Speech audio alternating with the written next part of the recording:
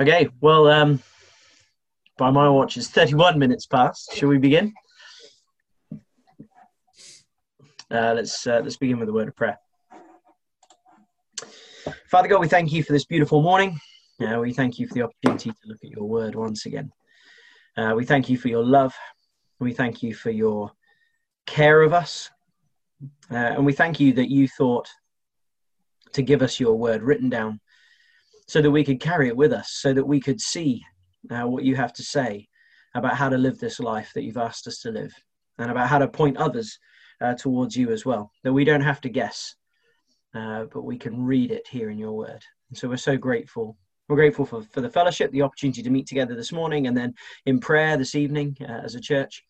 And we pray that both these times would be really blessed, and that you would be glorified through your people meeting together. I pray this in your name. Amen. Amen. So we continue on in the travels of Paul, and we've come to chapter 15. And clarity is something I've been thinking about. And clarity is something we always really associate positively with, isn't it? I'm just going to share my screen with you. So I hope that doesn't mess anyone up. But I just wanted to share a couple of pictures as we go. So when you see pictures, people snorkeling, or something, or scuba diving, can you guys see that? Yes. Yep. So when you see pictures of people snorkeling or scuba diving in some Caribbean location with crystal clear water, it looks amazing. As you can see, kind of all the features.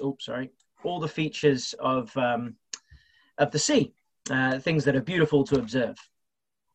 We also enjoy a clear night sky, don't we? When we can gaze up on the stars unobstructed, it brings awe and a profound sense of wonder at God's creation, the vastness of space.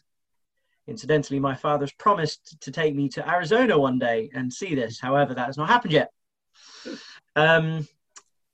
In Hong Kong, we found quite an interesting thing, that people would rejoice at a clear day on the right from the smog.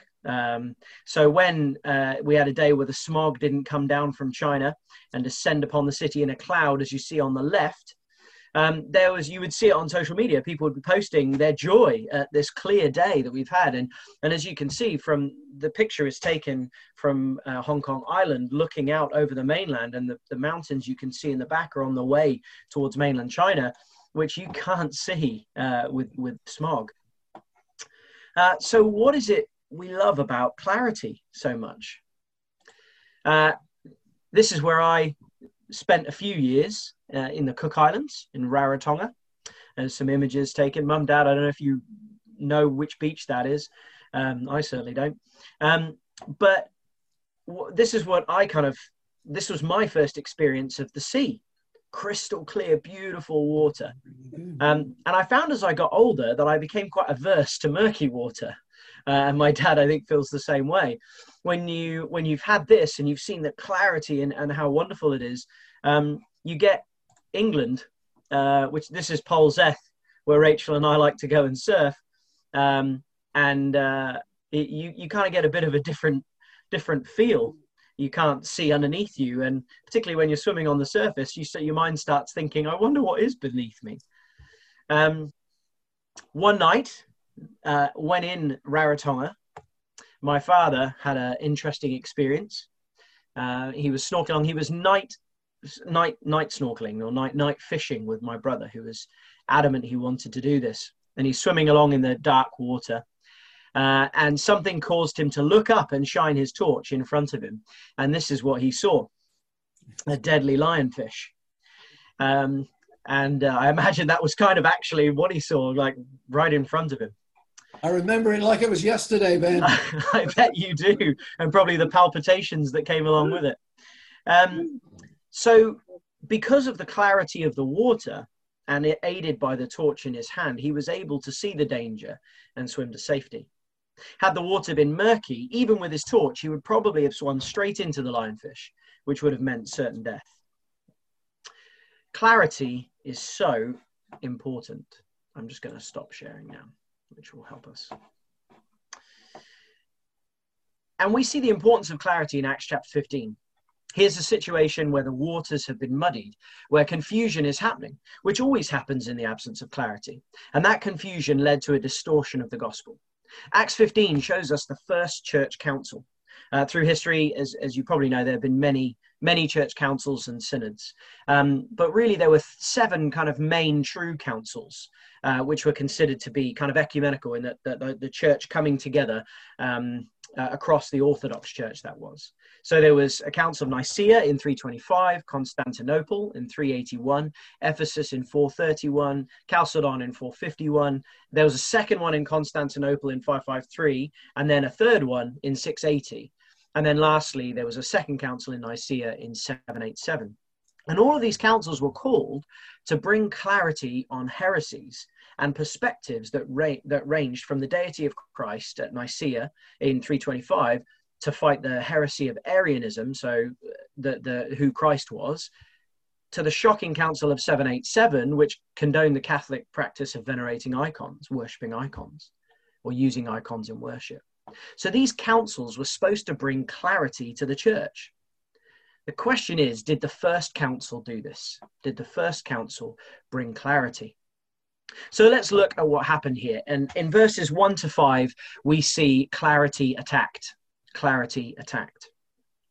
Paul and Barnabas are back in Syrian Antioch. At the end of verse 28 of the previous chapter, we're told they spent a long time there, and some think it was about a year. At some point during this time, we see the introduction of the Judaizers, these people who would be a thorn in Paul's side for the rest of his ministry. It seemed that everywhere he went, they were there, spreading this idea that in order to be truly saved, a Gentile had to embrace the Mosaic law and be circumcised. Paul and Barnabas hotly refuted this error, and it became such an issue, the waters had become so muddied that something had to be done. So Paul and Barnabas were called to Jerusalem. But even there, if you look in verse 5, it says here, so they're in Jerusalem, and it says, but some of the sect of the Pharisees who had believed stood up, saying, it is necessary to circumcise them and to direct them to observe the law of Moses. So even in Jerusalem, these men had tracked it down and were continuing to bring this lack of clarity, this muddying of the waters. These men clearly ardently believed what they were teaching, but they were in grave error. So thankfully, this is one of those times where the voice of the church rang clear and true. And when we look at verses 6 to 21, we see clarity achieved. So in verses 6 to 11, Peter gives his defense. And he states with complete clarity that this teaching is only seeking to burden the people with a yoke that neither they nor their forefathers were able to bear. This blind adherence to ritual and Pharisaical law was done away with in the person of Christ. And Peter cuts straight to the issue in verse 11. If you read verse 11 of chapter 15, but we believe that we are saved through the grace of the Lord Jesus, in the same way as they also are, the Gentiles. So Peter articulates clearly that both Jews and Gentiles are saved through the grace of Jesus. There's no other added criteria. And then Peter's defense is backed up by James's decree. In verses 12 to 21, James reinforces what Peter has said. He won't change the gospel, as we talked about yesterday with Paul.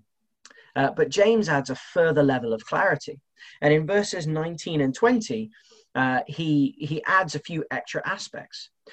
Now, he's not adding these as you know, as conditions for salvation, but as guidelines to help the Gentile believers not to cause the Jewish believers to violate their consciences.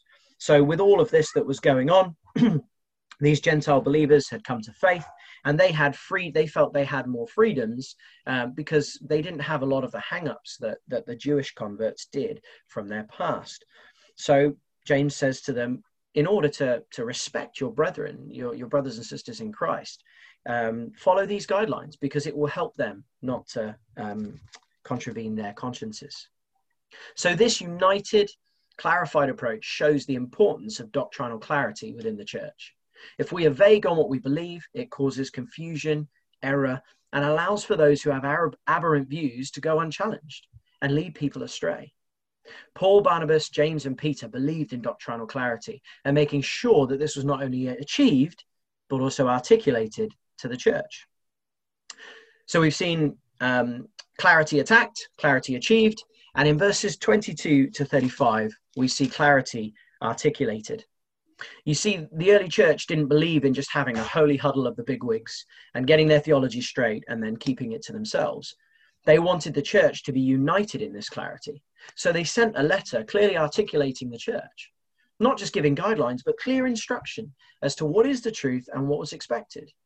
We don't have time to focus on the whole letter, but let's just look at verse 31, which shows its result. So the result of clearly articulated truth.